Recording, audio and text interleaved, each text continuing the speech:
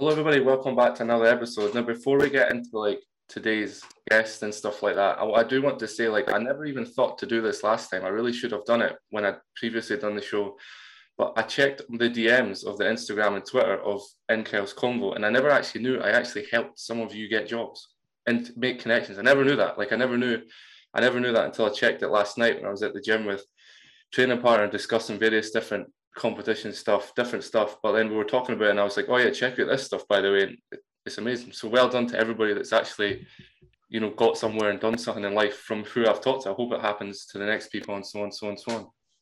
But today's guest is a different one, but again, with me being a football fan, and of all, not necessarily one specific team, just the game in general. I like the game. I like watching stuff and that. It was good to have a coach, but started off in from an engineering background and then went from different avenues. It's going to be good to take it from taking way back to learn how he moved to where it is. It's Derek Johnston. How are you, mate? Aye, good, mate. Aye, good. As you said, quite a varied journey so far. So, aye, looking forward to this. Should be a good wee chat. Yeah, you did. Yeah, so we'll go all the way back. So what made you? Because you started on you kind of developed obviously your bachelor's degree in sports science, but then you kind of had a engineering. How did you go from engineering to I guess you played football and then kind of developed and you kind of moved over to the career, or how did it start? So, in terms of my career to date, I'm a time served CNC operator. So basically, I just normal Wayne went to school. Didn't really like school. Wanted to get out of school and into apprenticeship as soon as I could. So that took me into engineering. Done my work experience in a place called Waukesha Bearings, which is a fairly big engineering employer in Glasgow. And my dad had worked there for 30 years. My dad was in there, so that's where I went and done my work experience basically. And during my work experience, the factory manager said to me, look, you've done quite well this week. Would you be interested in coming to work here potentially? And I says, aye, definitely. I says that was part of the reason I came in. Work experience was to possibly think about it as a career path. My dad wasn't for me getting into engineering like everybody's dad at my age. My dad wanted me to get into IT because IT was the boom career at that point. So I basically worked hard to get my apprenticeship. Then after my apprenticeship, spent 4 years in my apprenticeship, although I got my papers about 6 months early because I'd managed to part through my logbooks and things like that. So I get my time pretty early. Then it was time served, went on to night shift for a wee spell, done about 6 months in the night shift before I went back to the day shifts. Changed the machine I was on, things like that. Had a spell, obviously just working away and doing what you can, and actually get the sack. So I get the sack in Waukesha because I was on the sick and went to a wedding stupidly, and somebody told the higher ups where I was basically, and yeah, found myself can't really say too much other than that because it is like non-disclosure and all that once you get tagged to places obviously. But to be fair, that was 8 years ago now, so if they're going to come after me, all the best of them. Good luck trying to get money out of somebody that's a skint student. But I engineering then took me to a place called Jet Engineering for 5 weeks. It was a wee plastic shop, completely different from what I was used to. I was used to basically just batch engineering components and making a specialised product because it was our product, Waukesha. Then went to a plastic place that subcontracted work for different people, and it was just a different world to me. Didn't really like it, to be told. and myself getting into a place Mitchell Engineering in Cambuslang. And that coincided around the same time as I was getting ready to get married to my wife Leonie, and we ended up moving into a wee flat when we get married. We moved into a wee flat, first flat together. It was in a wee place up in Halfway, Cambuslang, and 6 weeks after honeymoon, I got made redundant at Mitchell, unfortunately. So I found myself out of engineering altogether for 3 years. And that wasn't too good. Kind of jumped about for a wee bit. I worked because of we just rented a house and things like that. We had to stay in the house in Cambuslang for 6 months. So to be honest, we didn't have the money to keep it. But we just had to see the lease contract through. Basically, they wouldn't let us get out early, so we stayed there until about November. I think it was 2016, maybe even 2015. November 2015 because we got married in 2015.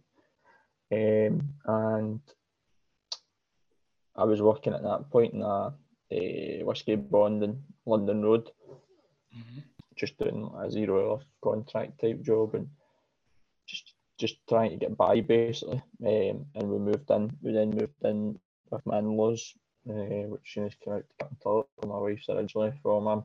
I'm from Pollock originally, and up until that point, I'd stayed in Pollock all my days basically. And I just took us down a different path. I ended up once we moved to Captain Tulloch, I worked for another 4 months in the whiskey bond, but I was constant back shift, and a back shift was like 2 in the afternoon start right through to midnight. And again, it was 0-hour contract, so you only guaranteed shifts from 1 week to the next. You could have 1 shift 1 week, 3 the next, and things like that. So there wasn't any, like, you couldn't plan for anything. You couldn't plan in terms of money, but you couldn't plan in terms of just life in general. Kind of got myself to a point where I'm like, if I can get a job that's a regular wage, I don't care if I'm working for minimum wage, whatever, doesn't matter, just a regular job, and found myself doing a completely different thing in the content industry. Worked with Teleperformance at their site in Aviva's premises in Briggs. When it was there, they've moved. I kind of took quite out of customer service role.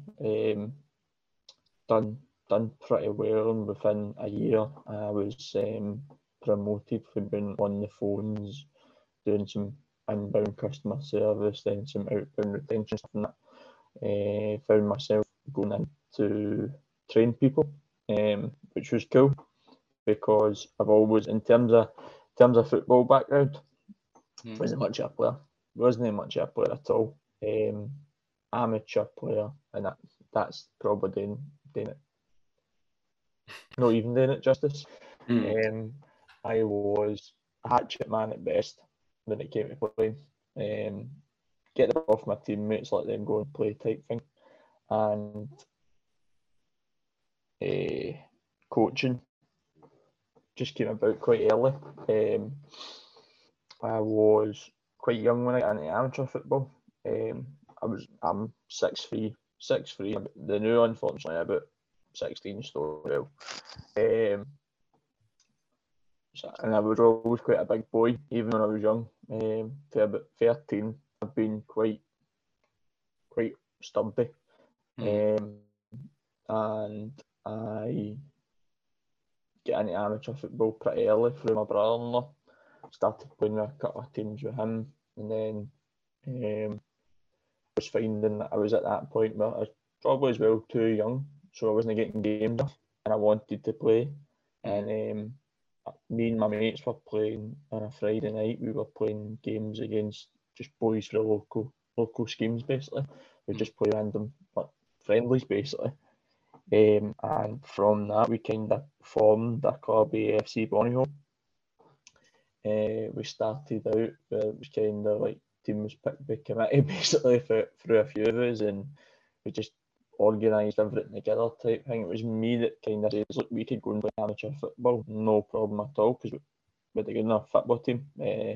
Some players that went on to play at the semi-pro level and things like that, talking to you today, this afternoon, one of our boys is playing in the 4th round of the Scottish Cup for Clydebank, for example. So shows you that we had some talent in the team.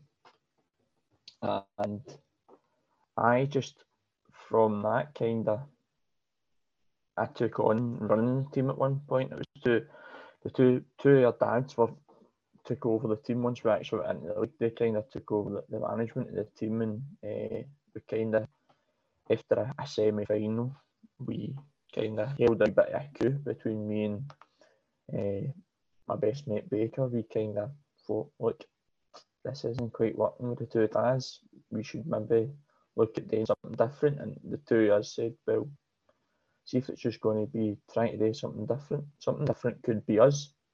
And the plan was it would be me and Baker run the team until the end of the season, and we would get somebody in. But it basically quickly became, within a week, me running the team, because Baker's like, Dale, I want to play, I don't want to do a coaching side of things and that. He's like, are you alright doing it yourself? And I'll help you with a can and things like that. But so it just kind of got to me running the team, and I get the bug for it. 21 years of age, running a football team. Then it took me into setting up another amateur team about 2 years down the line. When I got married, I decided to be Bonnie home. It was just time for me to stop the management side of things. I had too much to focus on, obviously, newly married, things like that. You start to think, well, potentially starting your own family and things like that. So Bonnie Home folded in May 2015, and by May 2016, I was a co-founder for Royal Union FC, which, as the name suggests, was a Rangers team. Still is a Rangers team, so it's pretty much a quite simple team. By Rangers fans, for Rangers fans type deal. We get the team off the ground, done really well in terms of sponsorship and things like that. The team was really well backed, and within about, unlike most amateur teams, within about 9 months, I had the foundations for success in there. A right good squad, got to a cup final, sadly lost it in the first season and things like that, and things were looking really good. But I was actually starting to fall into a depression at that time as well. Sorry, yeah, and just made some stupid decisions during that time that made me fall out with people, made me just make an arse of it. Just as simple as that. And I left Royal Union because it was the best thing for me and for Royal Union, really, because it was starting to cause a lot of friction between guys, and just made an arse of it.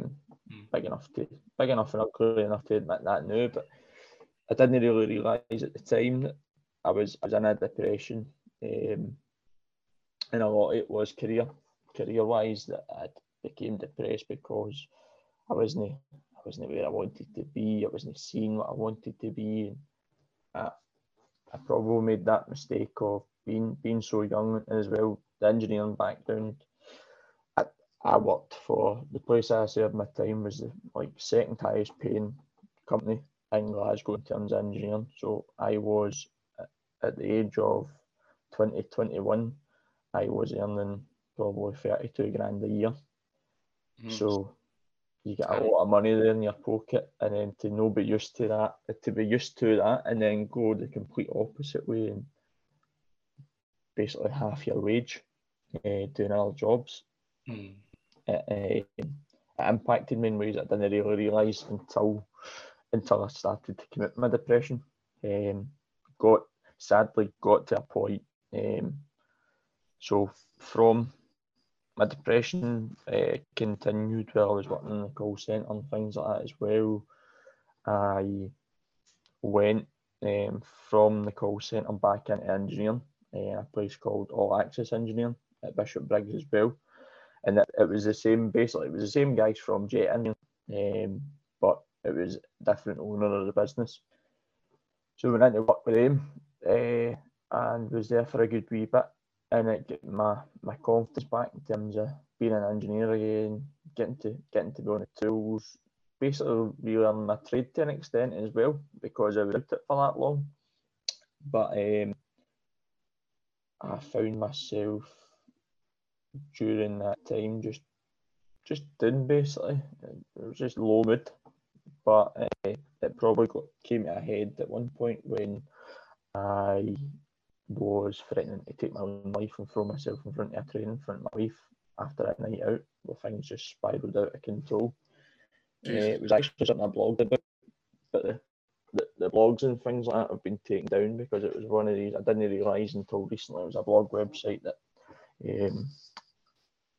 after X amount of time they wanted you to pay for it and things like that, and I'd just put it up for people to read through basically.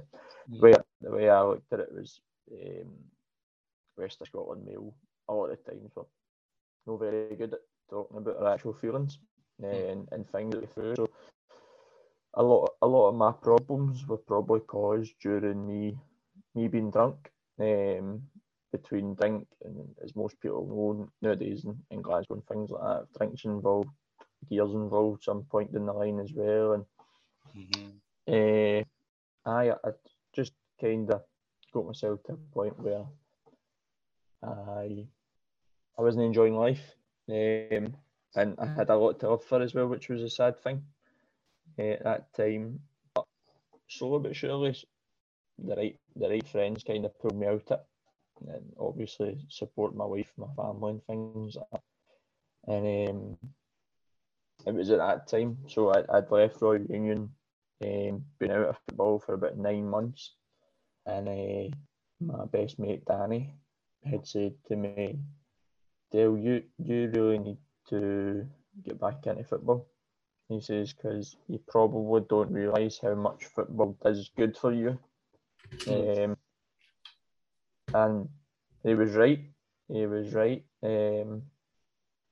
And probably since then, I've kind of been on a trajectory with football in terms of using it for good, both for myself and for others.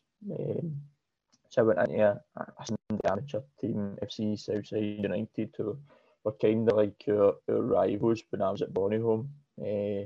We were the young upstarts, and they were a team that had been about for 5-6 years, and they couldn't take it because we would go take a piss at them whenever we played them, basically.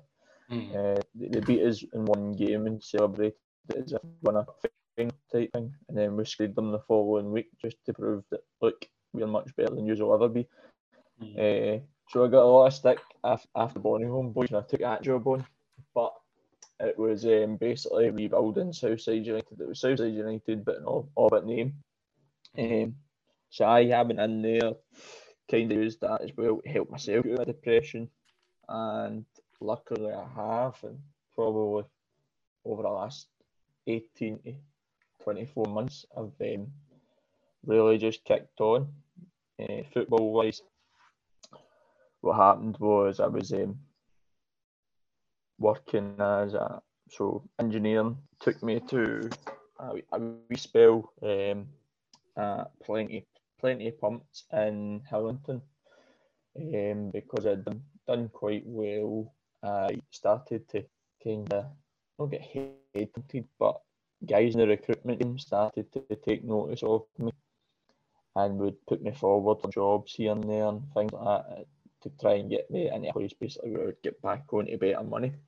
And plenty of pumps came up, but at the same time I was in the process to get a contractor role in at Rolls-Royce, which anybody in engineering knows the best job and the best paid job you'll get in Glasgow, and probably in Scotland in terms of engineering. And the day I started in Plenty Pumps, I was also phoned and told we would like to offer you the role in Rolls Royce. So I had just started a new job because although I was of the opinion that's a hard thing when you do things like that. You're going, what's the right thing to do? Do I mess somebody about and and you feel like you're messing. You do feel like you're messing people about, but the way I seen it was, I take that job, and if I don't get the Rolls Royce one, I'm quite happy there because it was a decent job as well. It was a good company to work for, been there for a long time and things like that. And I get the job in Rolls Royce, and things started to pick up for me there. Just in terms of myself in general, probably for about 6 months before all that, I was getting better. I was getting going into depression. I was starting to kick on a wee bit in life. But when I was getting into Rolls Royce, I knew that it was a 6-month contract. I was going to say at best, but not at best. That was the minimum. It could have led to a full time role if you'd done well. They would take you on full time on their books basically. But I went into the idea that, well, 6 months down the line, what happens if? So I'd got to that point in life where I started to realise you can't always just go based on everything's going to be all right. I'm going to be here for the rest of my days working type thing. So I went into the idea of what happens if it goes wrong and you don't get the job in the August. And I was looking at, before I got the job in Rolls Royce, I was looking at college courses and things like that. And I found a HNC in football coaching at Cardinal College. And I just fancied it. And that's what I said. I said it to my wife, the main person I spoke to about it. I spoke to my dad and my mum about it as well, obviously. But my wife was the main one that says, if it doesn't work out at Rolls Royce, that's what I'm going to go and do. I'm just going to have a complete reset, get away from engineering, and see where it takes me. And that's kind of where everything then since is built on. So went to college last September, so September 2020. In terms of Rolls Royce, unfortunately, COVID kind of humped that. 10 weeks in my contract there, we were notified that we were, because of everything, they were reducing staff. They went for planning to upgrade their staff and have X amount of new bodies coming in through the year to basically have to slash jobs all over the place. And because I was in a contract role, it's just second nature, isn't it? You're not going to get rid of your own guys. You're going to get rid of the guys that earn the technical use first. So 10 weeks in, we were put out jobs, basically told that we would get an extra week's wage. But thankfully, the furlough scheme came in, and I wasn't sure I was going to get it. It felt like we were fighting for it as well at one point, in terms of the company that I was technically working for, because I wasn't working for Rolls Royce, but not for them. If that makes sense, because of the older contract work. So it felt like we weren't going to get it, but eventually we did. So that allowed me to be comfortable during the furlough period, at least. And because of the wages I was getting in Rolls Royce, I was basically paid the top tier of the furlough. So I was sat in the house for 4 months, 5 months, and was getting $2,000 in my bank every month. Do you know what I mean? So you're going, well, we'll just sit tight and see what happens. But at that point as well, I was preparing for college, and at first I got an offer for an NQ, to get into an NQ. And to be perfectly honest, had it only been the NQ, I'm not sure I'd have went. I would have probably then returned to engineering. But that was soon then changed to an unconditional offer for the HNC that I'd applied for originally anyway. And when they changed it to HNC, that was me made up. That's what I was going to go and do. I would take it for there. So that's in terms of engineering and how that then turns to football. That's a start on the story, mate. Yeah, that's wow. That's some story. Like, especially when you're talking about like again, sorry to hear about like your, attempt on your life, and then your depression and that's I know people personally that go through that, like depression and that today, and it's it's not nice to see to somebody. Like, even if like you try and help them, you can't, because they don't see help as it. You can't really take them out of it. It's such a weird situation. It's hard to like.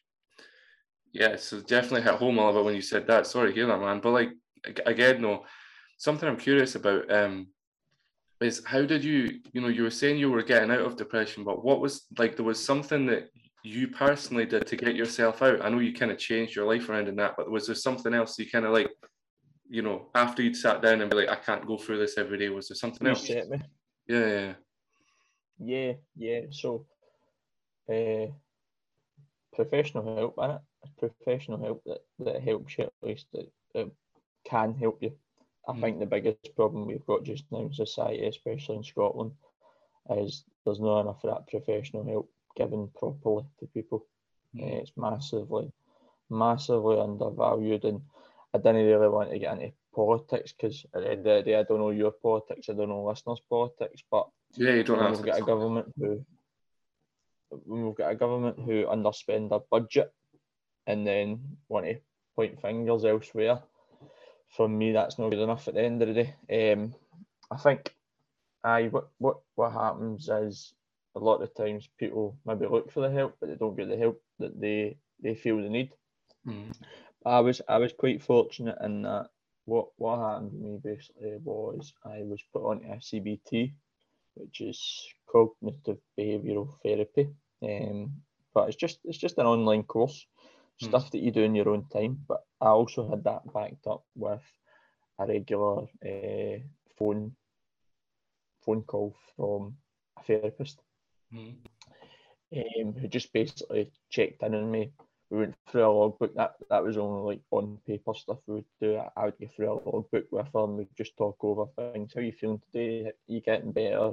What's your mood like over the week and things like that. And whilst I was doing that, I also, through my football team, so when I was at Southside at this point, I was quite open with boys at what I was going through, because I think biggest thing you can do, especially when you are a leader, is be upfront and honest with what's going on in your own life, because a lot of the times it will then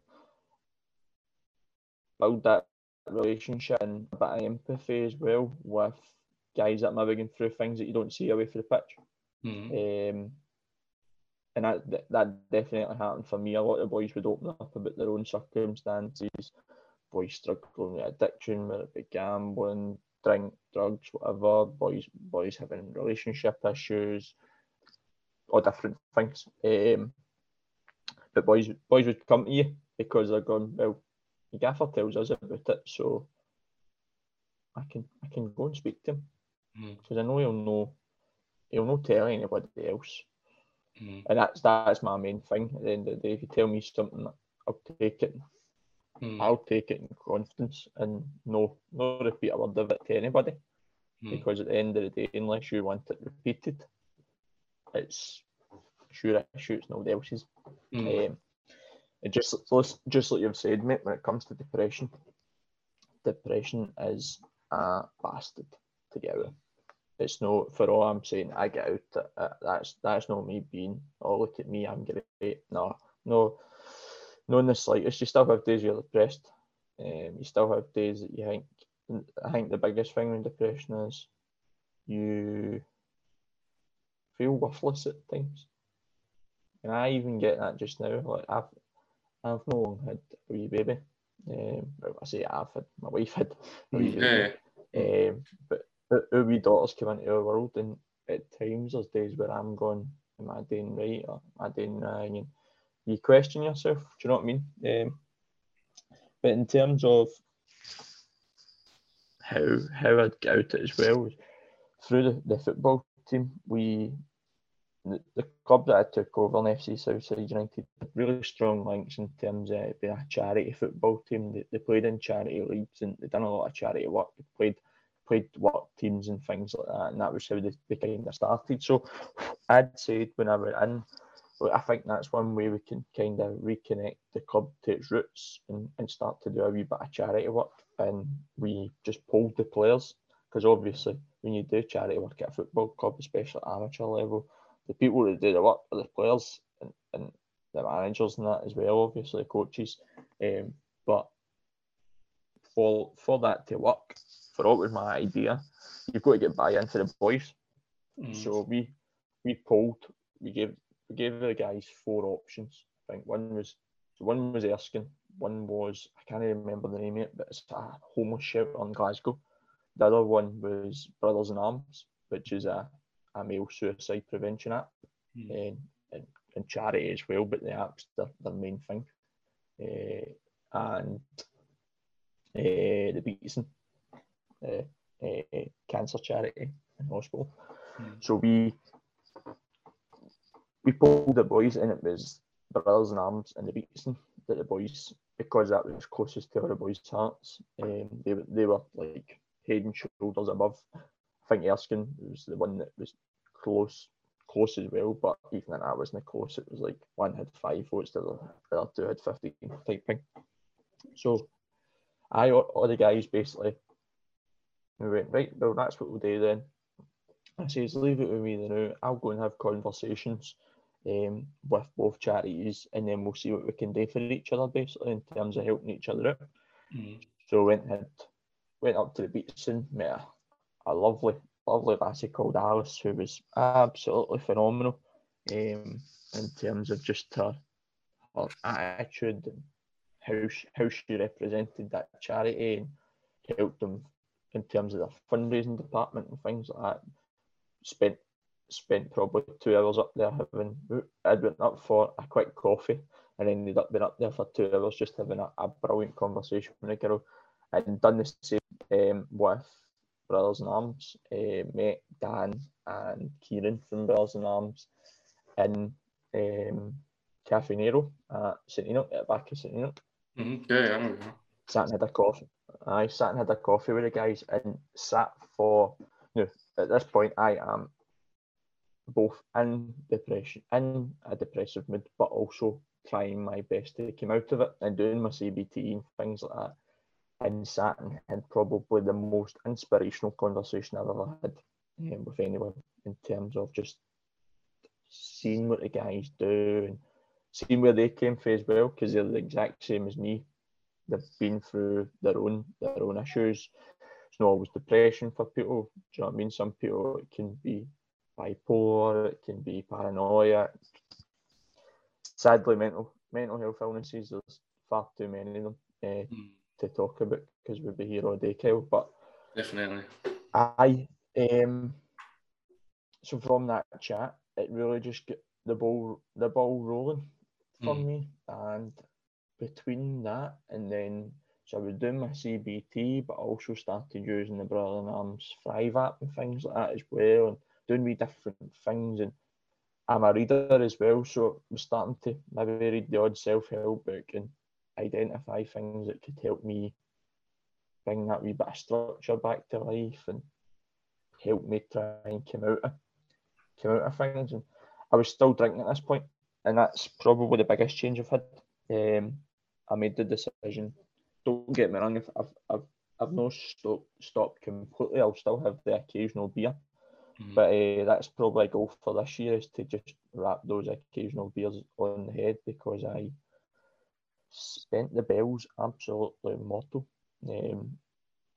Just sitting with my brother-in-law as well, and it was kind of one of the ones where it's then made me go, like, just wrap that out altogether, because I have the unfortunate nature of when I've got a drink in me, I am a wee dick. It's as simple as that. I can be aggressive to the wrong people, the people who care for me most, and it's really no helpful to me, and it's really no helpful to them. So that was basically it in terms of coming out of depression. Things that I've done were mostly just CBTs, started doing a bit of meditation, getting a wee bit more fitness side of things, done a bit of walking, bit of running, back to the gym, basically all the things that people will tell you to do. But just because people tell you to do it, it doesn't mean it'll work for you. You've always got to find something that works for you. And the thing that definitely worked for me was reconnecting with people in terms of football. And from that, as I've said, in terms of my career path and things like that, it's changing and changed from college now to university. So I'm on a BSc in football coaching, performance with development at Edinburgh Napier University, which is in association with the Scottish FA. So that's the plan really. Get the degree, but within that degree, I also get my licenses that will hopefully take me towards being a UFA licensed coach, and then I'll go after the pro license because that's kind of my overall interest now, along with full-time employment in football once I put the other side, basically, education. Yeah. Jeez, that's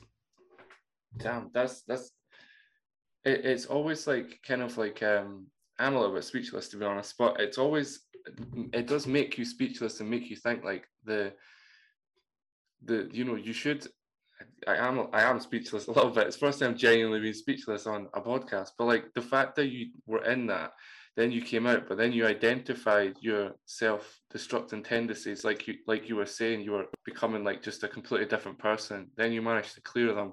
Now you're back, and I never knew that connected with you first place. That's amazing. Good on you. And when you're saying something I can relate to though, I became sober. I'm 27 now. I became sober when I was 18, so about 9 years ago. And to this day, it's probably not the best thing to do to say to somebody that's trying to become sober, but I can tell you, like, to this day, I still miss drink. Like, nobody drinks around me. Like, people I stay with, they don't drink because they're like, you don't drink. So if I'm at the gym, they maybe have a pint or something. They won't do it when I'm around. And when you have that smell, you're still like, I miss drink. It's weird. It's such a weird thing. But even being sober for such a long time, people will be like, you must be used to not having it. It's like, well, drink is literally an addiction. It's a poison. Yeah, exactly. When you smell it, you're like, it brings back the memories. And you see people having fun with, but it's being sober it brings its own heartache and stuff like that, because again, you kind of miss out on some stuff. Like, but at the end of the day, you're better, you're healthier, you're going to live longer, all this sort of stuff. It does have its benefits. But yeah, that's something that I would definitely like push to yourself, is that no matter even like how hard it gets when you can't have a drink or you see a drink, like don't go back to it, because when you go back, that'll be it. Aye. That's the thing. Aye. That's the hard part as well in terms of so it's probably changing now in terms of how I'm changing in terms of career and that, becoming a football coach, because in terms of my younger days, I say that younger days, I'm 30 in July. It's not as if I'm old, but in terms of my youth, I was a football lad. Do you know what I mean? Like going to watch Rangers home and away was my thing. Met my wife through it. Was part of the ultras scene at Rangers for about 18 months. Was vice chairman of the Rangers Supporters Trust for 2 years, things like that. Football was my, like, in terms of being a football fan, and in terms of like the trust and things like that, a football activist as well. That was me. So when you change to becoming a football coach, it does help in terms of changing not the circles you keep, but the habits you have, because like just now, I'm possibly going into management that would see me managing a Saturday. So next season, potentially, I wouldn't have as many trips to Ibrox as I would normally have if I'm then managing a team and things like that. So that changes just in terms of the things you do, because football's one of the was the first thing you do before the football. Go for a few pints with your mates. So for me, I go over to the Bellhouston Bowling Club with my dad and my pals and just catch up, because like with me staying in Kirton Tulloch, even my dad, I'll speak to my dad on the phone every week, but I don't see him all the time. Do you know what I mean? Like, you've not got that constant going over, because it's a 16-mile trip from Kirton to Pollock, so it's knows, right, I don't drive, so my wife drives, but I can't just go, right, I'm going over to see my mum and dad, because it's 2.5 hours between buses, do you know what I mean, as well at times, but the way timetables and that work out, especially at the weekends. So aye, that, and like those circles you keep within football, probably build up some of the habits that you have and things like that. And that's slowly but surely changing for me as well. When you're saying about the beer and that, but my way around that is I've got into the alcohol-free stuff, and some people go for you drink that for you just have a shandy if you're going to drink that or whatever, or just have a beer for fuck's sake, and because people don't realise why I'm not drinking, do you know what I mean? Like my stopping drinking also to an extent coincided with my wife becoming pregnant. I'd started a few months before that, but me stopping the drink also coincided with that. So some people then think, and that's probably how I slipped back into having a few drinks there at Christmas time and that, and then more than I was having, because people were thinking I was doing it because Leonie wasn't drinking because she was having the rain and things like that. And then it's just finding a way of stopping the alcohol altogether. But to be fair, I've kind of, when the alcohol-free stuff, I've kind of found ones that I quite like as well, and they are like a normal beer. So when I do get that wee bit, like you're saying yourself, that you go, fancy a beer, and because especially as you're saying, mate, beer at times will bring memories back. So for me, a lot of times football and beer, there's memories there. I'm also, when it comes to football, I'm a regular visitor to Hamburg in Germany. In normal circumstances, I go over to Hamburg twice a year. And that's it. That'll be another challenge next time I go over, because as most people know about Hamburg as well, it's a bit of a party city, so it's not the kind of place you go over to for a weekend and just stay in a flat, do you know what I mean? Enjoy yourself. So doing that and being the guy in the pub that's sitting with a bottle of alcohol-free beer will be different, to say the least. Yeah, it's again, it's about surrounding yourself. For me, for example, I know this podcast isn't about me, but you might be able to relate in the sense that you went into coaching and stuff. I went into competing and losing a lot of weight, and now competing in strongman and things like that. And it's like you kind of replace that with the whole mentality of like, if I drink, for example, it's near it is. We'll just say it's 12, right? It's not, but we'll say it's 12, right? So if I have a pint, if I go to the gym now, if I have a pint, I've got training tomorrow. So if I get drunk, tomorrow training is going to be wrecked. Competition in 2 months is going to be completely ruined. It does. It's like, it's not so simple as like a lot of people think when they become sober, it's like 1, 2, 3, 4. It's not.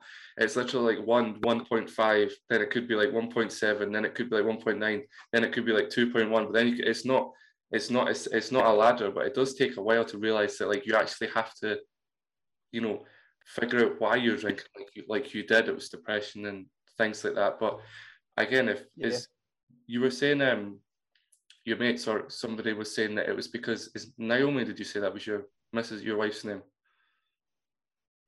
Leonie, mate. Naomi, yeah. Does she drink at all? Aye, Leonie will have a drink every now and then. She's not a big drinker. She never really has been, to be fair.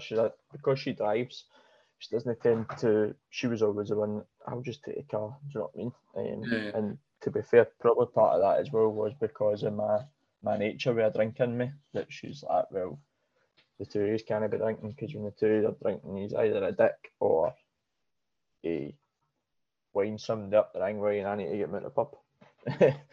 So that's another good thing, like, because if she's not drinking and there's not a lot of drinking, your place in that's definitely going. It's such a weird thing. Like, everybody's like, you don't have drink, but like, if you literally don't have that much there, you're not going to go out and spend tons of money on it, or like drink it all the time, because there's other things you can do, and the fact you have a child as well. So it's yeah, there's like a lot more to it. There's very eye-opening, relating story. I'm sure people will definitely be able to relate to you on that one. Like that's it's, as I say, definitely, like, you should definitely be proud of yourself. Like, without a doubt. Even like the fact that you went from, you know, I don't want to keep saying it, but the things you went through is a better way to put it now. Is that do you ever find something I'm curious about actually? Is do you ever find yourself in like what would be good? You know, you saying you don't drive, so say you're on a bus, maybe listening to music or whatever like that. Do you ever find yourself slipping down that little road again, that you're like, oh no, here we go, here's the demons, as they say, coming? So especially music and things like that as well, like I think everybody's the same. You've got certain bands, you've got certain things you can listen to that will put you in a certain mental state. Mm-hmm. So, for example, like if I listen to Oasis or The View or something like that, it puts me into that like bit of bad mode. I hate saying things like that because it just sounds so cheesy, but it's you know true. what I mean? Like,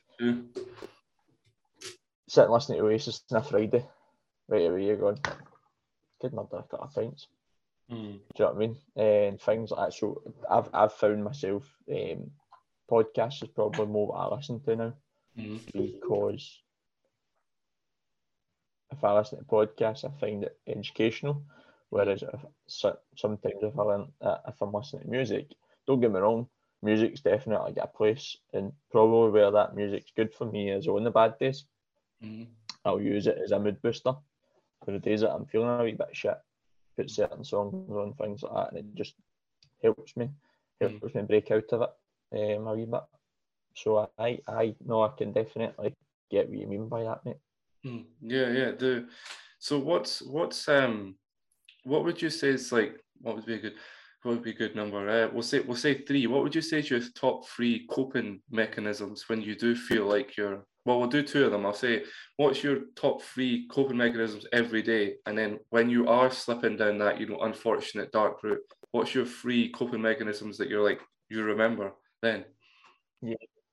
So in terms of general day to day, my 3 things are go a walk, or go a run, and normally now, because I'm pretty much 24/7 in terms of football coaching, you can do that on the way to a session or even out on the pitch. So like sometimes I'll set up my training session. I'm always, because I'm a commuter as well in terms of getting buses or trains or that, I'm always pretty early. So I tend to be there. If I'm there and it's an empty pitch, and I can go out, set up my session and just take a wee walk a bit and have that wee bit of thinking time during that walk. I'm also a big reader. I'll probably try and read most days, whether it be reading a book or reading an article or something. Always trying, and I use that as a wee moment as well. I just take myself and de-stressing a wee bit. I don't know, have you heard of Mark Laurie before, the Neddy Scientist? You ever seen Mark's stuff? Are they the 2 motivational speakers? No. So Mark, if you call Mark a motivational speaker, he'd probably take a jaw right off you. But Mark is he's a strength and conditioning and rehabilitation coach in Glasgow. Okay. And on Insta, mate, honestly, search for Mark Laurie, the Neddy Scientist, or I'll send you Mark's Insta details after we finish this. But I appreciate that. Mark is your typical Glasgow boy, and I relate to him so much because he was another one. So like in terms of podcasts and things like that, I found Mark's podcast just as I was in that moment of going, right, let's get the heat switch, going to college and things like that. But at the same time, I'm thinking, well, at that point, Dale, you're 27-year-old. Do you really want to be the old guy at college? And Mark Mark done his own podcast for a wee bit, Raw Talk, and in that Mark tells his stories of being that old guy at college, and a lot of it was so relatable. And like we talked away and things like that, and actually it wasn't until a while back now, but at one point I realised I'm like, he used to work in the gym I went to and things like that. Do you know what I mean? You piece wee bits of here, but Mark talks about, I kind of went off a tangent, but Mark talks about that. What's he called again? That moment where you're walking about like a fucking wound up kettle. You've got so much steam in you, but you just need to let that wee bit out. Yeah, like the candle match situation. If you got light a matches off, it easy to light, that type of thing. Aye. So you've just got to let that wee bit of pressure away, and that's probably two of my ways is by going a walk or doing something that can give me that wee bit of headspace, but also reading a book. And just to be honest, the last wee while, the thing that I've probably started doing is just being that wee bit more thankful and grateful for what I've got. Don't get me wrong, at times being a student and life's on maternity and things like that, you feel as if you've not got a lot in terms of finance and things like that, but still get a roof over our head, still get a fridge that's not full but got food in it and get stuff there to eat. We'll get a beautiful wee baby girl, get two lovely families, do you know what I mean? So there's a lot to be thankful for. Obviously my situation as well in terms of starting on that path to a new career, hopefully. And no, hopefully, because although I'm a student, I'm also working in the game. So I'm a paid coach now as well. I've got between my 4 roles that I do, I'm paid for 3 of them. Don't get me wrong, it's not a lot of money that you make just now, because being a full-time student and a part-time coach, you can't always, for availability clashes for things, and working at 3 different clubs, and I do one-to-ones all over Performance Academy as well on a Sunday morning. So you've got time doesn't always meet in the middle with certain things, so a lot of times I probably don't make as much money as I could, but that'll change as my career progresses as well. There'll be a bit of accumulation of roles, I think, down the line, do you know what I mean, where I will maybe go like, drop this one off to do more here or vice versa. So I basically, my 3 simple day-to-days are go a walk or just give yourself that opportunity for 20 minutes. Just give yourself a chance to go and be with your own thoughts for a bit. And I used to like go a walk or go a run or whatever and listen to a podcast and that, but now I tend to, even during that wee 20-minute spell, so I'll when I go out for a walk, I'll normally go out for about an hour and listen to a podcast and that, but I make sure that I've got that wee quiet time period during it as well, where I don't listen to anything, I just have a wee walk in my own head basically, and kind of use that to think over, is there anything that's maybe winding me up that I've not spoke to somebody about that I should speak to them about, rather than letting it annoy me. Then reading for me again is that wee rest, because it's hard as well. Like me as well. So now I'm on the grass at least 20 hours a week. I'm also at uni for say another 15 to 20 hours a week as well, but that's no including creating session plans, sorting assignments, doing the pre-lecture readings and this and that and the other. So there's a lot goes on in a general week for me. So finding these wee moments where you've got 20, 30 minutes just to enjoy some peace and quiet and time for yourself is very important. Yeah, I fully agree.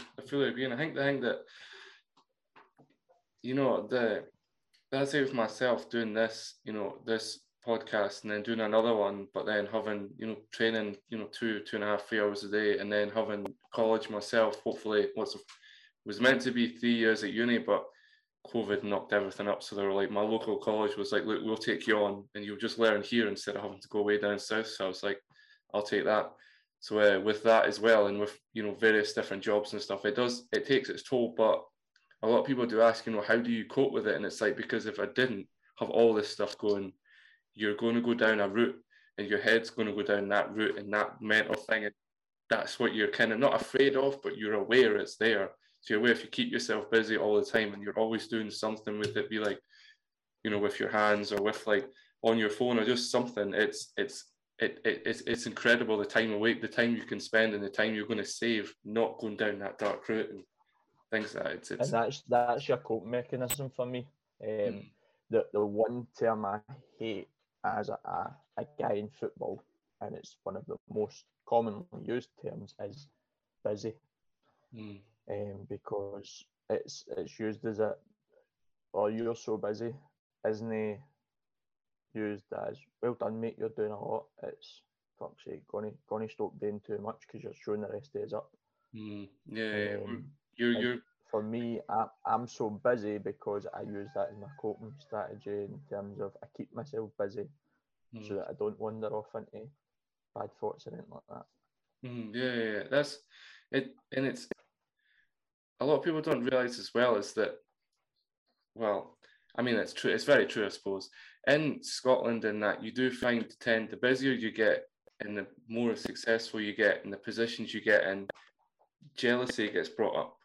So, and instead of people, I mean, you correctly said it, instead of being envious, being like, wow, how do I get to where he's doing? If he's doing that, if he's doing that much stuff, how do I then get to that? It gets very jealous. Oh, can you stop doing that? Or can you meet? But then yourself. It comes down to like, do you stop doing that? Or do you kind of distance yourself from the negative?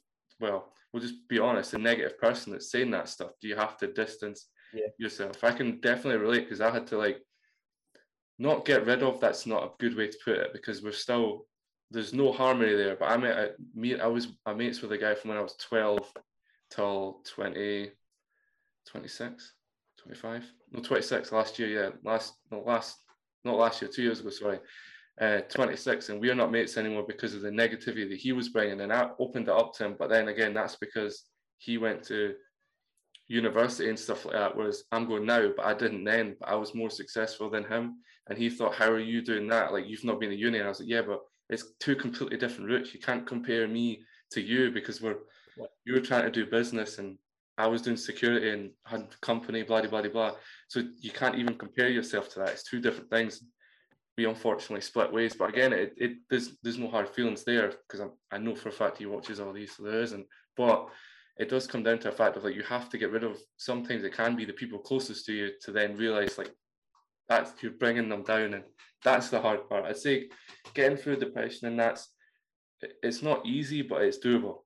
It's always doable. But the hard part is getting rid of the negative people and the negative facts that are there. That's the hardest part. You very much become aware of your circles and how you can alter your circles. Like for me, for example, so I spoke about earlier on setting up the team at Bonnyholm. Bonnyholm, we were just all best mates. Like we grew up together for the same scheme, team for a scheme dream. That was the way I used to always say it, because we were just a tight knit wee group, and we would be in each other's pockets for 1 minute to the next. Do you know what I mean? We were school pals that kept the school going basically through having a football team. And so in probably the last few years since I've moved out here and things like that, the boys don't have much time for me, and I don't have much time for some of them and things like that. But it's because of that change in circles, and for me as well, like I've got a different life to some of them. Do you know what I mean? Like I've got my daughter, I've got also dealing with all the different things we spoke about, and some of that is just like you create distance with some people, and like that doesn't mean that I don't still love the boys as my pals. Do you know what I mean? Like if they pick up the phone, I'd do anything for them, but you go from being best friends to it's my mate. Do you know what I mean? Like It's different. It's different, and I can see that even in like my life so far, how I've altered friends as well. It's funny when you're saying about like your mate was at uni before you and things like that. I've got that as well. My mate that I went everywhere to watch Rangers with, Jack. Jack was the one that went to uni and he was a student and all that, and we kind of grew apart. He now stays in Geneva and works for the World Health Organisation. So Jacko's done all right for himself. Nice, yeah. and we've probably, if anything, we've probably reconnected of late, because he's seen what I'm doing now and he's gone, I can maybe help deal with it. I can maybe like guide him through wee moments where he'll not be sure and things like that in different ways, just because he's lived that student lifestyle that I'm currently living at times. But yeah. I'm like the most unstudent student ever. Like Freshers Week, what is that? I've been at uni for 6 months now. I would not know where the student union is in Edinburgh, for example, and things like that, just because, as we've spoken about, it's your lifestyle is very different in terms of what the regular full-time student lifestyle is. Yeah, there's more. I will emphasize a little bit, because I won't get any backlash from mentioning. I'm definitely not saying his name because it's just not. Yeah, but there's more to the story than what I can say necessarily, because he was kind of involved with the company, blah, blah, blah, blah, blah. Anyway, so there's a little bit more to that. So that's why we can't reconnect. But then instead of like, after we had a kind of, after he broke up with his girlfriend of 5 years, you student, and he actually went to Heriot Watt University. And he went from there. I go to the Orium right across the road for it. Every Thursday we're up at the Orium to work with it. Yeah, I know where you are. So, it's a weekly visit for me. Yeah, he went there and then he moved. Cafe in Heriot Watt as well. Oh, I mean, the people there are like beyond the joke nice as well. But he went there, then went for there for a year, and then did a year placement in Malaysia and got with this girl because it was only them two out there or something. And anyway, then he ended up breaking up with her, and then kind of took out on me a little bit, so I kind of held it back, and I was like, yeah, cool, it's, as you know, it's one of your boys, you don't keep your mouth shut, but you kind of let him express himself however he's going to do it. But then when he came to the apology, he kind of like didn't do an apology, had like kind of a go on me, and then I was like, hold up, you knew I was suffering and you still took all this stuff out. It just came to like a big, and then company went under, and then he blamed me for it, but I was working 15-hour days, so I was like, how can you, it's not my fault, you're working 4 hours a day, I was working 15, so I don't really want to get into that, to be honest, because there's way more to that story than, that's not what this is about.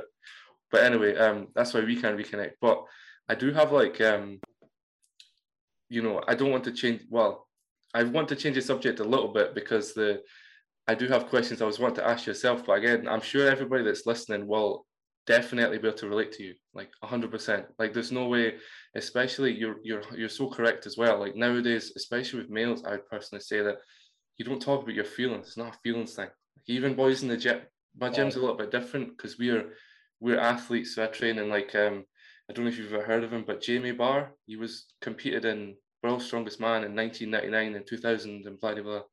I train in his unit, so there's only 12 of us. We kind of like, it's a little bit different, but you kind of talk about feelings and what's going on in your head, because you can tell when someone's head's not in the game. But men don't talk about feelings, and I feel it's not, or he, they, them don't talk about feelings. It's just not, it's not right. But I do have some questions I do want to ask you.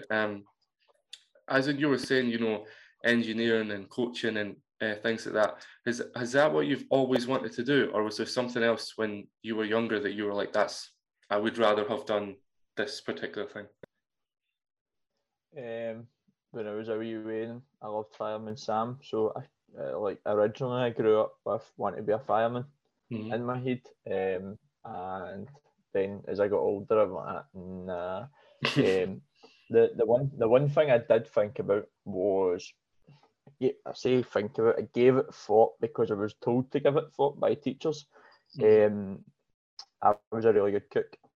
done home ec, smashed home ec out the park in terms of my practical stuff. Get a 1 for credit 1 or whatever. See, that's the difference now as well. So many people have like different grades and different ways of saying it and that. But I basically top mark in terms of my practical exam for cooking and home ec, and so many of my teachers would just say, like, you should really think about getting into cooking as a career. But I had pretty much decided I wanted to be an engineer, and I was going to be an engineer. And part of the reason that I said I'm definitely not going to get into the cooking side of things was just realising that the long hours that these people have to work. I didn't quite fancy the 60-hour weeks and things like that. So I just that was probably the thought. But in terms of I really, as an adult, I wanted to be an engineer, and I wanted because of the type of people I met and the place I served my time in, that my perfect career path, had that ever played out, would have been to work at Waukesha Burns all my days. I would have been quite comfortable staying there until I retired. But what's for you won't get by you, my man, as my old dad always says. Exactly. That's yeah, my mum says the same thing. I unfortunately don't have a dad, but like my mum says the same thing. She's just like that. It's like, even when, you know, nowadays you don't get jobs, or you don't do this, you don't do that, it's like, it doesn't matter. Like it does, because you literally don't know what tomorrow's going to hold. You know what I mean? It's crazy. But what makes I guess I already know. I kind of think I know your answer to this question already, to be honest. But what makes you want to pursue your passion, as in coaching and things like that, versus like, because engineering won't be 9 to 5, but like it'll be like we'll just say the normal 9 to 5 type job. Yeah.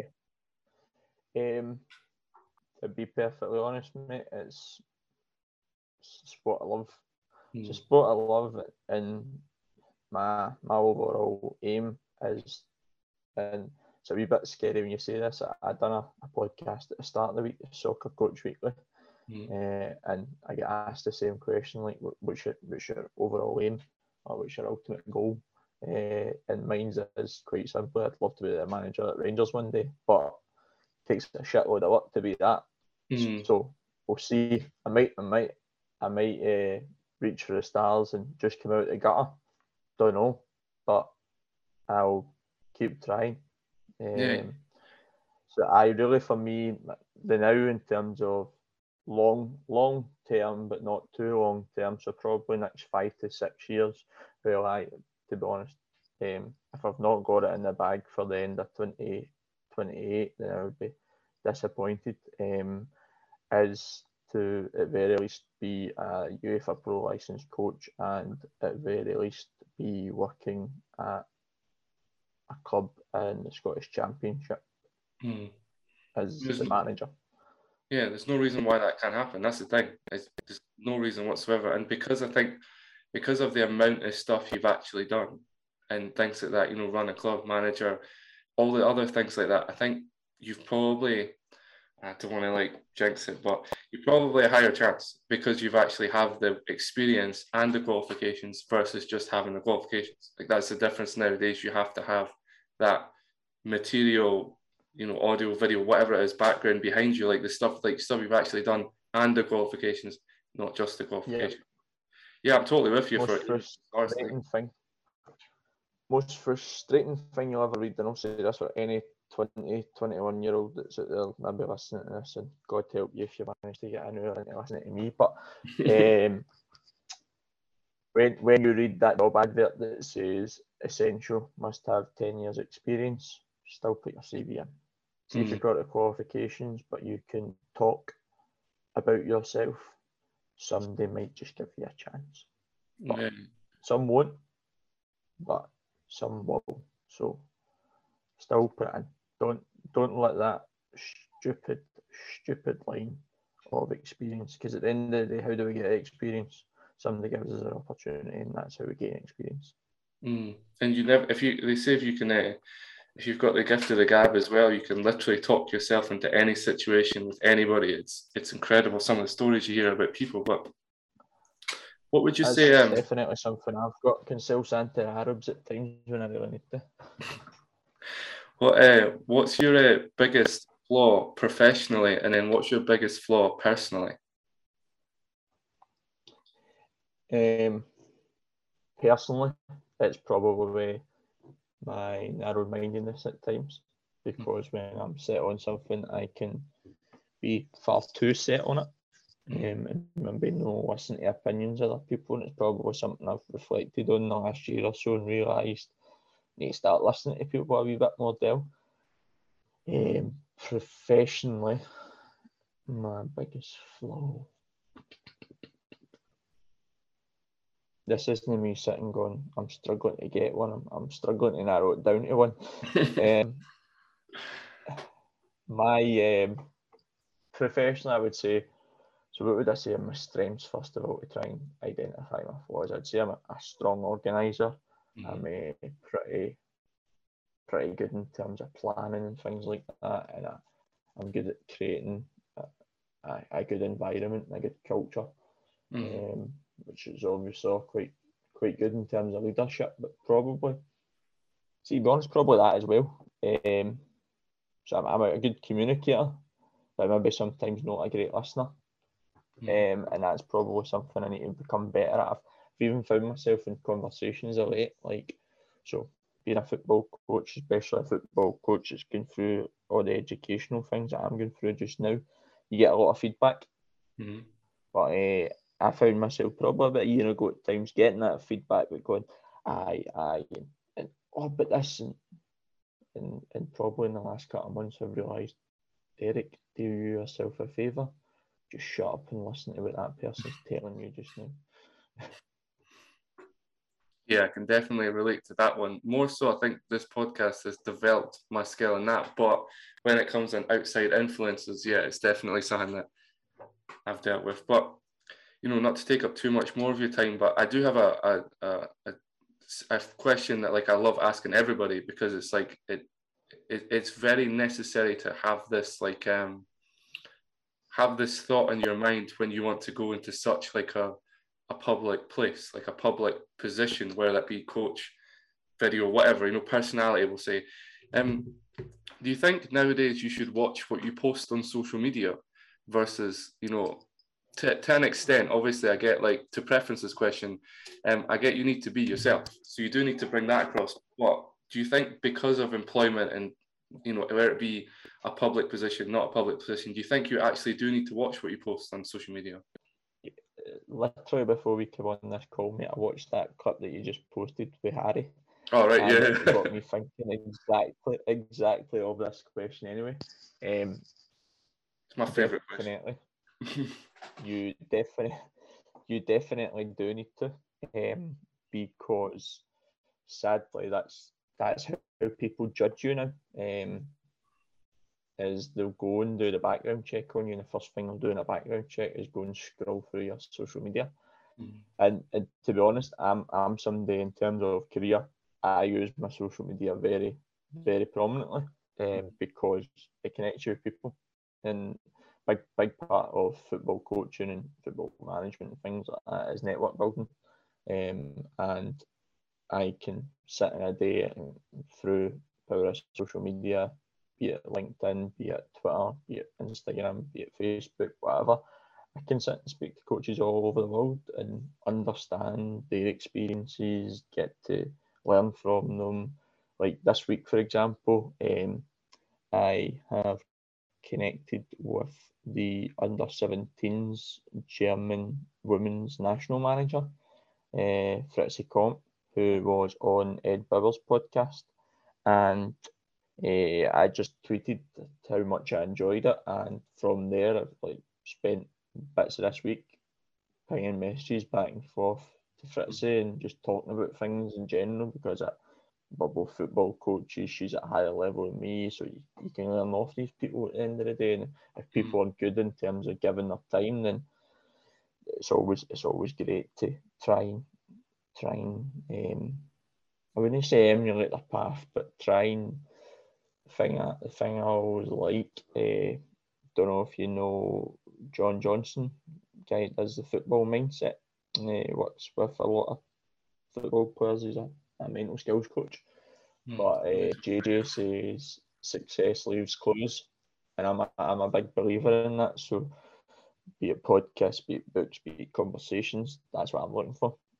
Successful people, how many clues can I get from what they've done, and how can I use that to help me? So social media, it can be a great thing, but it can also be a bad thing. Like for me, for example, if I get to the level of positions that I want to get to, I know for a fact already there are things that will be brought up and flung in my face.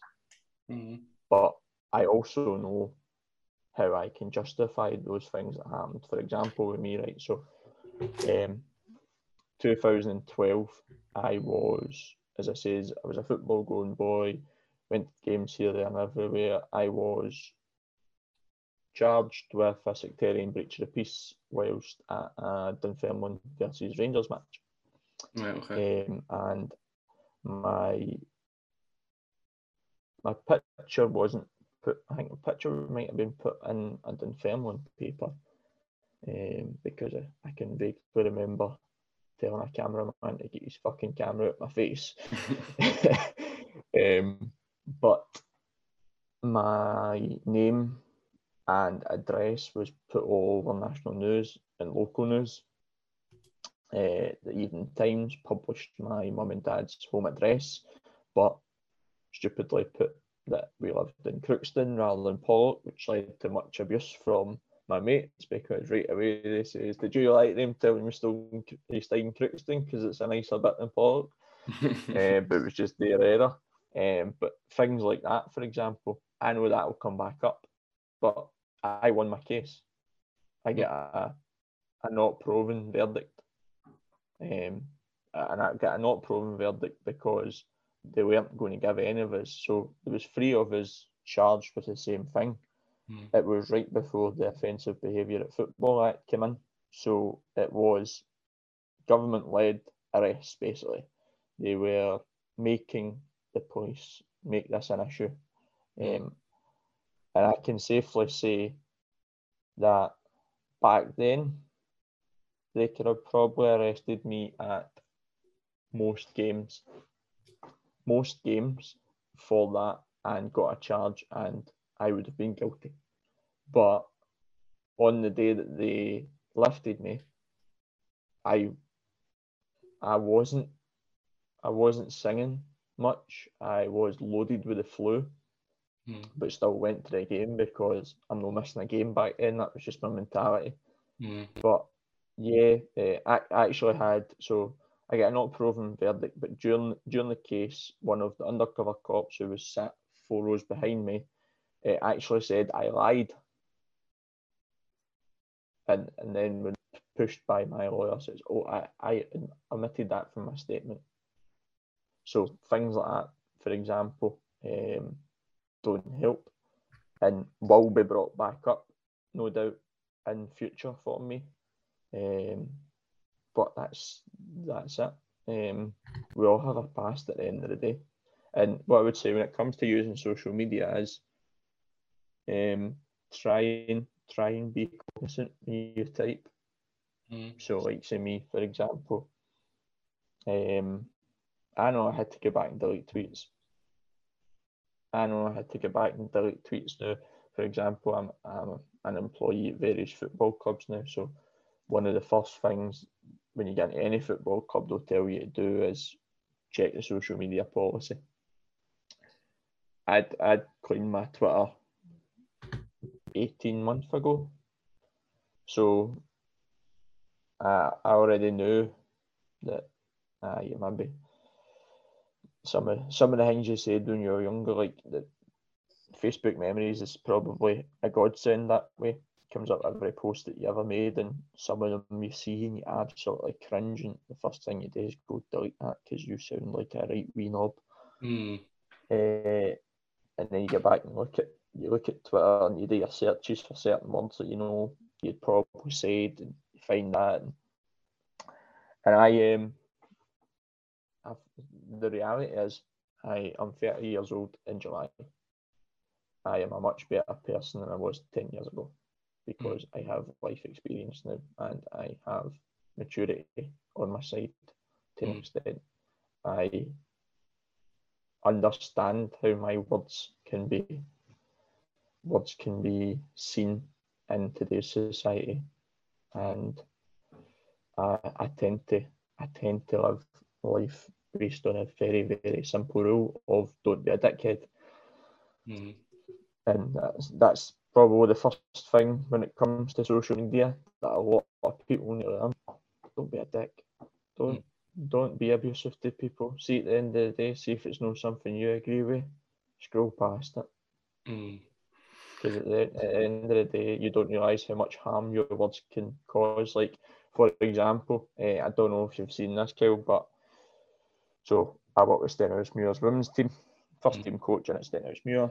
We played Rangers 2 Sundays ago, and after the match, our captain was subject to 2 horrible comments from knuckle-dragging males who don't have a clue about the women's football game in general, and probably don't have a clue about women in general because they made comment on our captain's weight, when at the end of the day, this lassie could peg a man made in a phone box. She is a phenomenal football player. The 2 guys that put it on, one of them deletes it right away because he realises I'm a fud. The other one stands by it like some badge of honour. And I'm pretty sure even the 2 of them have realised that was a dickish thing to do. But that's it in society. Sadly, sometimes people type then think rather than think then type. I definitely relate to. I can relate to that in the sense of getting it, because as I say to people, it's like if somebody messages something negative or if they write something that don't reply, I like the comments, say I appreciate your comment, and I'll DM them, and I'll openly say what I DM because it's not bad. And people that I highly doubt they'll watch this podcast if they don't like me because it's my main social media that gets it. But I just say to them, I really appreciate your comment, but you do realize your negativity shows the fact that you clearly weren't brought up right by your parents that should have told you not to be negative on social media. And I'm definitely not saying the type of words I get back from saying that, but it's true. Like it's not all the time, but it does come a fact of true. You should have been brought up not to comment with someone, not to give someone abuse on social media because you don't like them or you don't like what they say or nothing like that. It's very, very, very like, yeah, you're definitely true. But the last question I have, it's projection, mate. Yeah, exactly. The last question I have, to not to keep you any much longer, but have you? And I have a feeling I know what you're going to say to this one, but have you ever had to face your fears before? And if so, if you have, how did? Well, I know you have. So how? And I kind of know how you dealt with it, but have you ever had to face your fears before? I mate, but the wee way in me can't help but laugh when I hear the word fear because right away, as you can tell, I love sport. I love football, but I like sport, other sports, and one of my favourite films is Coach Carter. That's my go-to before a big game, and whenever I hear fear, I just think, "What's your deepest fear, young man?" I have definitely faced fear, whether it be in life, whether it be career, but probably the way that I've found to face fear is by realising that you don't take things you fear on alone. If you've got the right support network around you, and I certainly have now, because as we were talking about, you alter your circle, you find the right people, you create that circle that works for you, really. I've got the support network around me that allows me, anytime I'm not sure or I'm maybe a wee bit scared, I'm fearful of what comes next, I've got the right type of people around me that I can go, like, I'm not sure about this, what do you think? I can have the conversation that, like, I'm kind of going through that process just now as well. I've got potential. Don't know yet because I've not been offered that, but I've got a potential change in rules coming up.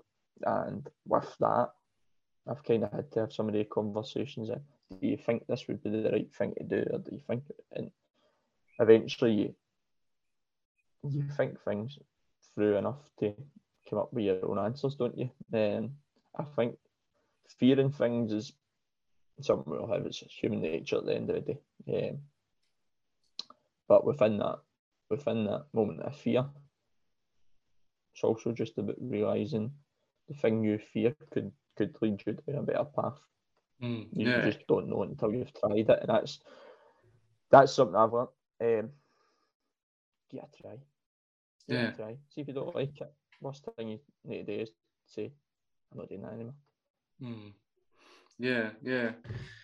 I do want to thank you for your time. I really appreciate it, especially you are one of the people I speak to in that genuinely is busy a lot. So I do appreciate it. But before we go, there's two things there. The first one is I want to ask, do you want to give everybody the listeners your social media? It will be I will get it off you anyway, put it in the bio and stuff if you want. But do you want to give everybody? Aye, not a problem. So in terms of social media, you can get me if you are in terms of a football professional, things like that. LinkedIn's the best place to get me, and just search for my name. That's the easy one. But in terms of people wanting to talk on Twitter or Instagram or Facebook, just search for either the Glasgow Football Coach, or the username's always the Glasgow FC, purely because they didn't have enough characters to go the Glasgow Football Coach. In terms of anything, whether that be talking about football, talking about life, talking about battling through depression, whatever, anybody wants to talk, DMs are the old cheesy tagline of my DMs are always open. I love talking to people, mate. I love talking to people. It's something that I do on a daily basis in my jobs. At the end of the day, I like speaking to people. I like learning about other people as well. I'm probably not the greatest person to answer problems, but I'll listen. For all I said earlier on, listening to feedback can be something that I need to get better at. I can listen to people. It's just that feedback part that I need to get better at. And when it comes to time, mate, don't worry about time as well. I'm still in isolation until tomorrow, so if you've got any questions, fire away, mate. I'm cool for at least the next half an hour before the wife starts to go, you're meant to have a win the day, hurry up. Yeah, no, there's not a lot, to be honest with you, because again, you being able to relate to you in a lot of things, and I know people that watch this, because again, I do get messages from people and stuff like that know that mental health is something that again, as we went over, it doesn't get talked about enough, but it does come to the sense of even admitting to yourself or looking in yourself in the mirror in the mornings or the afternoon or whenever you look in a mirror, I guess, and being able to say to yourself, look, it's not that you're not well, it's that you're actually struggling a little bit. Because if you can identify it first, that's the next step, is being able to tell somebody, whether that be somebody sees this and messages, goes in the way and tells their mum or tells, girlfriend, boyfriend, whatever you have. I think that's something that we need to encourage nowadays, versus instead of this shying away from it type thing. The thing that probably helped me a lot is a change in conversations, mate. So thankfully mental health has now been talked about more than it probably ever has, but it's still got ways to go as well. But that kind of helped me as well. So I don't know, do you listen to Sean McDonald? I know who he is. Leonard podcast. Yeah, I know who he is. So I love Sean stuff, to be honest, because just like this, mate, just like this, it's real conversations with real people. It's no somebody trying to sell you something. It's just an honest conversation. Yeah. And the best thing I ever heard was a guy who I've been lucky to become friends with now, Aaron Connolly, who is the founder of Time to Tackle, which is a mental health charity that uses football to support people with mental health issues and things like that. But as I told his story on Sean's podcast, and I was listening to it in my kitchen that I'm sat in just now in floods of tears, because I realised so much that that's kind of where you've been. Maybe not quite as bad as I had it, but so much it was relatable to a point where it makes you go. And that was the moment between that and my wife saying, "Look, it's time we go and get some help. You need to go and speak to somebody." And those two moments kind of coincided within days of each other, and that was a point where I went, "Aye, time to go and try and get fixed." Yeah, something that this is the very like it's not controversial. Well, it seems stupid in the outset, but I know where the person, again, won't say who it is, but I know where the person's coming from. I tried to convince him to go and get help because, again, it's he wasn't quite at the suicide stage yet, but you could see he was going down that route. You know, stopped communicating with all of us, stopped really turning up to work. That was back when I had the company, things like that.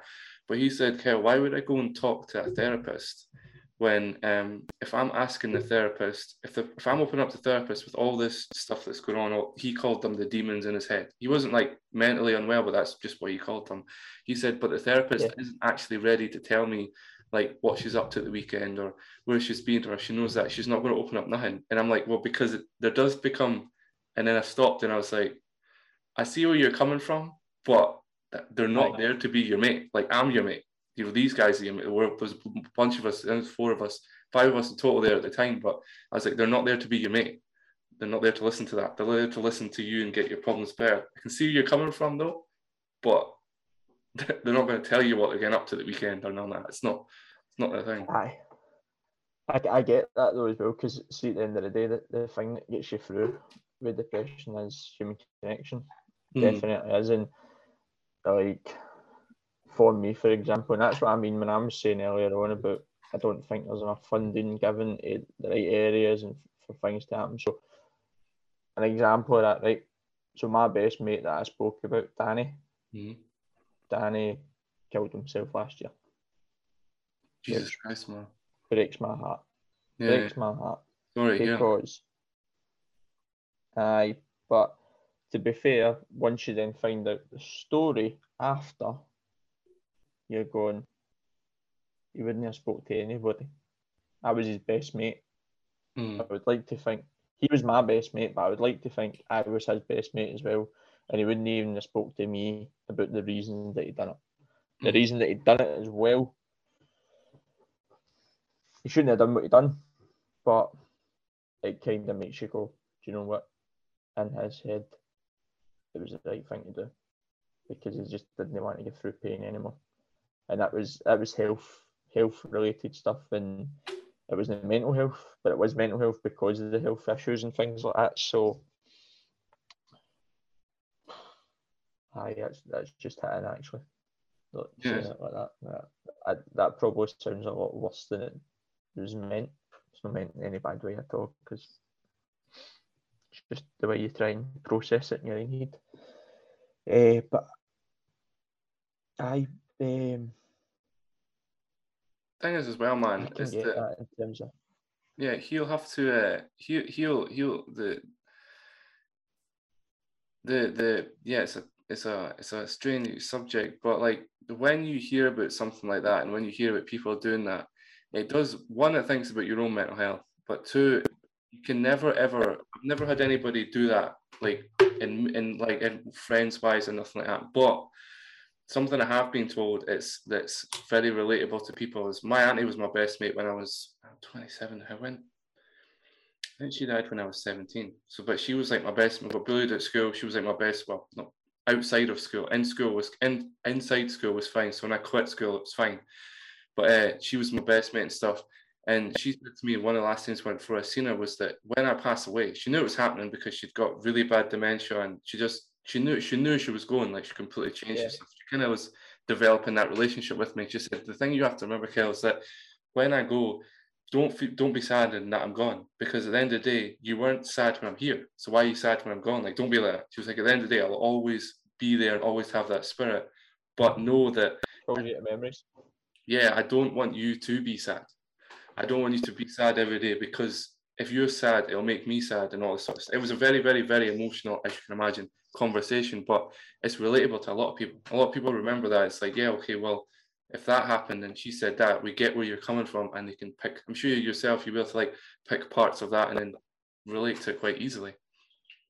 Aye, no, definitely, because that's kind of like the thing for me as well. That like when it all happened with Danny and things like that, we just at the end of the day, when that happens, your whole world goes upside down for a period, doesn't it? And the one wee bit for me was finding out that like my biggest concern was, so his way of sending a message to me and the team was that he put a love heart into the group chat that nobody really noticed, like, and it was literally before he'd done it. When you find all this out, do you know what I mean? Eventually everything kind of gets unravelled and you find out the story of what happened. And in a way that consoled me a wee bit, because there's somebody moments away for taking their own life, and their wee thought is, I'll let my pals know in a wee way that I love them. And finding out as well different wee bits as what happened, then pieces wee bits, and makes you realise and sitting here now with tears trying to fight them back. The last time Danny would want me sitting in tears because of him. Exactly, that's what I'm saying. On you go. It's just that's the horrible part of suicide. And if you don't get a reason, it's very hard. I know that personally because I'm the grandchild of someone who committed suicide and never left a note. My granddad, my mum's dad, done that. Left a family of 10 behind.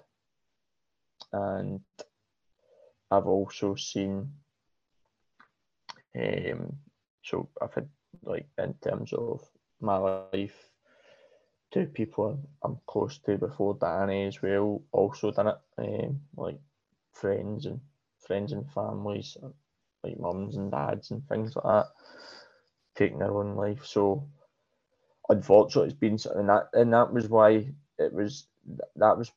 as well, when I got to that moment, it was in a mad way probably the thing that helped me most, because I never thought we'd get to that stage. So when I got to that stage, I realised, no, you need to do something here, or you're going to end up going the same way. And that's probably the redemption side of it for myself. But I just, I can't even remember. See now, I've got nothing that much of a tangent. I can't even remember the original question, to be honest, mate. Thing is, though, yeah, I mean, I feel like when people do go off on tangents, you've said that a lot, but and people have said to me, I suppose I won't say who, but certain people, when I've spoken to them on the podcast, have said to me after the thing, oh, sorry, I rambled on about this for 20 minutes, 25 minutes. I'm like, why are you sorry? Because there's no point in me stopping you, because at the end of the day, if I stop you, somebody could have been like, oh, damn it, I wish Kel hadn't done that, because I was listening, I was relating to what you said. And especially nowadays, I'm not saying it didn't happen before, just the preferences. If, you know, you're hearing this now because I said this before, I mean that because nowadays people just don't, you know, they don't express themselves. So the fact that you did, you never know what somebody could take from it. It's like be able to take, in personal ways, able to take some stuff from what you've said, and other people will as well. And that you can't be, a lot of people tend to, like, I know I use the word busy again, but they tend to do a lot of stuff and things like that. But then they start to neglect their mental health. So they start to use it. I was saying it earlier on as in a positive. So they're using it to be busy in the sense of they're not taking the time out of their day to actually focus on the they're just shelving it.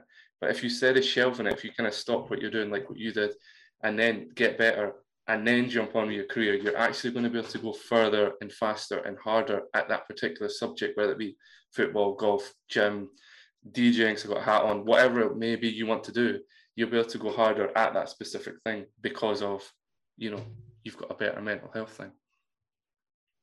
No, that's it, and it's definitely gave me a drive as well, in terms of my career and things like that, because, bro, do you know what?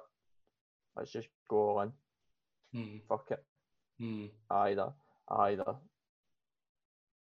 succeed or I'll fail, but it won't be for the lack of trying. Yeah. Would you say it's made you a stronger person now? Because you will, as you'll know yourself in that, again, I don't support one team. I'll go to any game. Like I like the sport. I'm not like one of those guys. I'm not like a die-hard, you know, Rangers, Celtic, Dundee United, Perth, because Perth's just up the road from me. Yeah, I just like the game of football.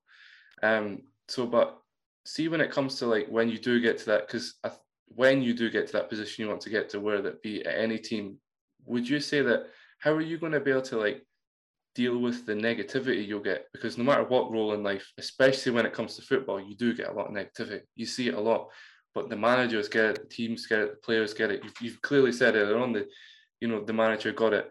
Do you know how, if you don't know, but do you know how you're going to be able to deal with that? Or are you just going to, do you think you'll just develop it at the time? Same way I do now, mate. Just block it. Just block it. Don't put my energy in. I just see it. I take the old heater analogy, but at the end of the day, you can put positive energy in and get back out that positive energy if you just focus on the positive. If you allow any negativity to come in, all it's going to do is drain that positive energy you get out of the other side. And that's, for me, like earlier on you're speaking, for example, right, because the circles I've kept and things like that when I was younger, I've got trolls who still come after me at times and want to come out with snide comments about this, that, the other. Battering.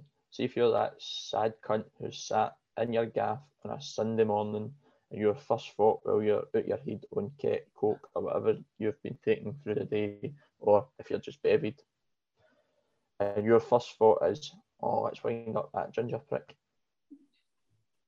Wow. Thanks, mate. Thanks. Because guess what? You're thinking about me, man. You're thinking about yourself. And that's pretty much, when it comes to the negative side of things, I've already learnt all that. And I've not even got to the level I want to get to yet. And don't get me wrong, if I ever get to the ultimate goal level, the negative energy that I'll need to deal with, there will be a lot of. But my simple way will be to just blow out as best I can. Yeah. And I don't know if that then means, for all I use social media just now, if that means that changes at some point, we'll see. Because to be fair, that is the main way that people are negative these days. Because not enough people have the balls to say something to you in a pub, face to face or whatever. So they'll hide behind their pseudo names on Twitter and faceless accounts and whatever, and say a lot of garbage, but no back up. Yeah. Well, yeah. Again, you know, I do really appreciate your time, and the thing is that, you know, it's definitely, I'm a little bit speechless, to be honest, about a few things you said, but because it hit home a lot, more than I necessarily want to speak about. But yeah, it's crazy, and you know, again, I really appreciate you opening up, especially considering I didn't actually. A lot of people don't know, when I speak to people, I use, you know, LinkedIn and stuff. I don't necessarily talk about what we're going to talk about, because I'm not coming after you for it. Yeah, it's not a news. I'm not a news agent. I literally do it to help, so I can figure out and help people figure out how they got to position so then they can implement that and help people. That's all it's about. There's no questions that shouldn't be asked, nothing like that. So like we never prep, and it did take me back a lot, as you'll be able to clearly see, and I'm sure you've definitely helped people. So I really I do appreciate your time. And, thank you for everybody that's watching this, and I'm sure there'll be a lot of proud people that the fact that you've managed to come out things and come out the other side and actually get in an amazing position, to be honest. To be honest, mate, anybody who has watched this and taken anything from it, if you want to chat, send me a message. Send me a message and we'll talk. Because at the end of the day, this is success leaves clues, and I would like to think I've not been as successful as I want to be, but I've had a small level of success so far. Still got a long way to go. Still got a long way to go. And I might not have that success that I want, but the wee golden nugget in terms of how did I get there, it's quite simple. Work your arse off.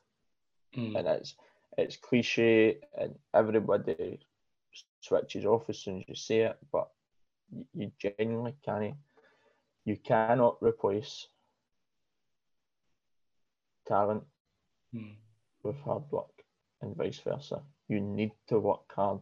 If you're talented, that's just 20% of it for me. The other 80 is that the hard work that you do to get there. And so far, I've put in a lot of hard work, but that hard work's just the start, really, for me. It's just, I'm at the building block stage in terms of career. So I've got, as I've said, 4 roles, paid in 3 of them. Ultimately, my aim is to provide a comfortable living, that my wife doesn't need to work, though she'll probably want to work, and she's able to then look after a wee baby girl, and hopefully at one point down the line a wee brother for my wee lassie. But, it's just life can be that simple if you make it that simple, and that's probably the thing that I've realised through my path so far, is try and live in the moment a wee bit more. Try and not worry too much about the future.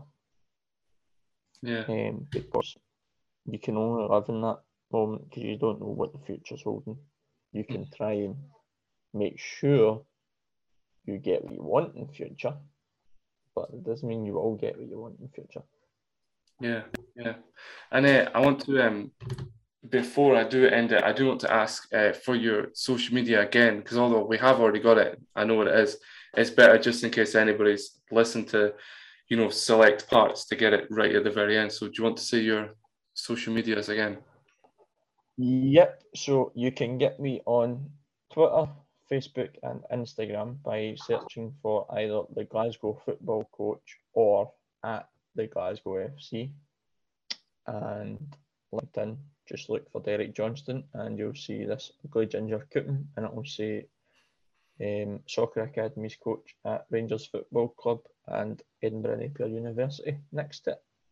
Yeah, and thank you very much, man. I really appreciate your time, and I really appreciate everybody that's watching. And the thing is, as well, is that as everybody will know, that you can feel free to reach out, to him or to me or to anybody. But more importantly, before you do that, I think you should just look in the mirror and say, like, I am struggling. Just that, even those 3 words, 4 words, whatever it was, just that. And I think that's it. So thank you everybody for watching. Again, thank you to yourself, and have a nice day. Like, comment, subscribe, and I'll catch you in the next one.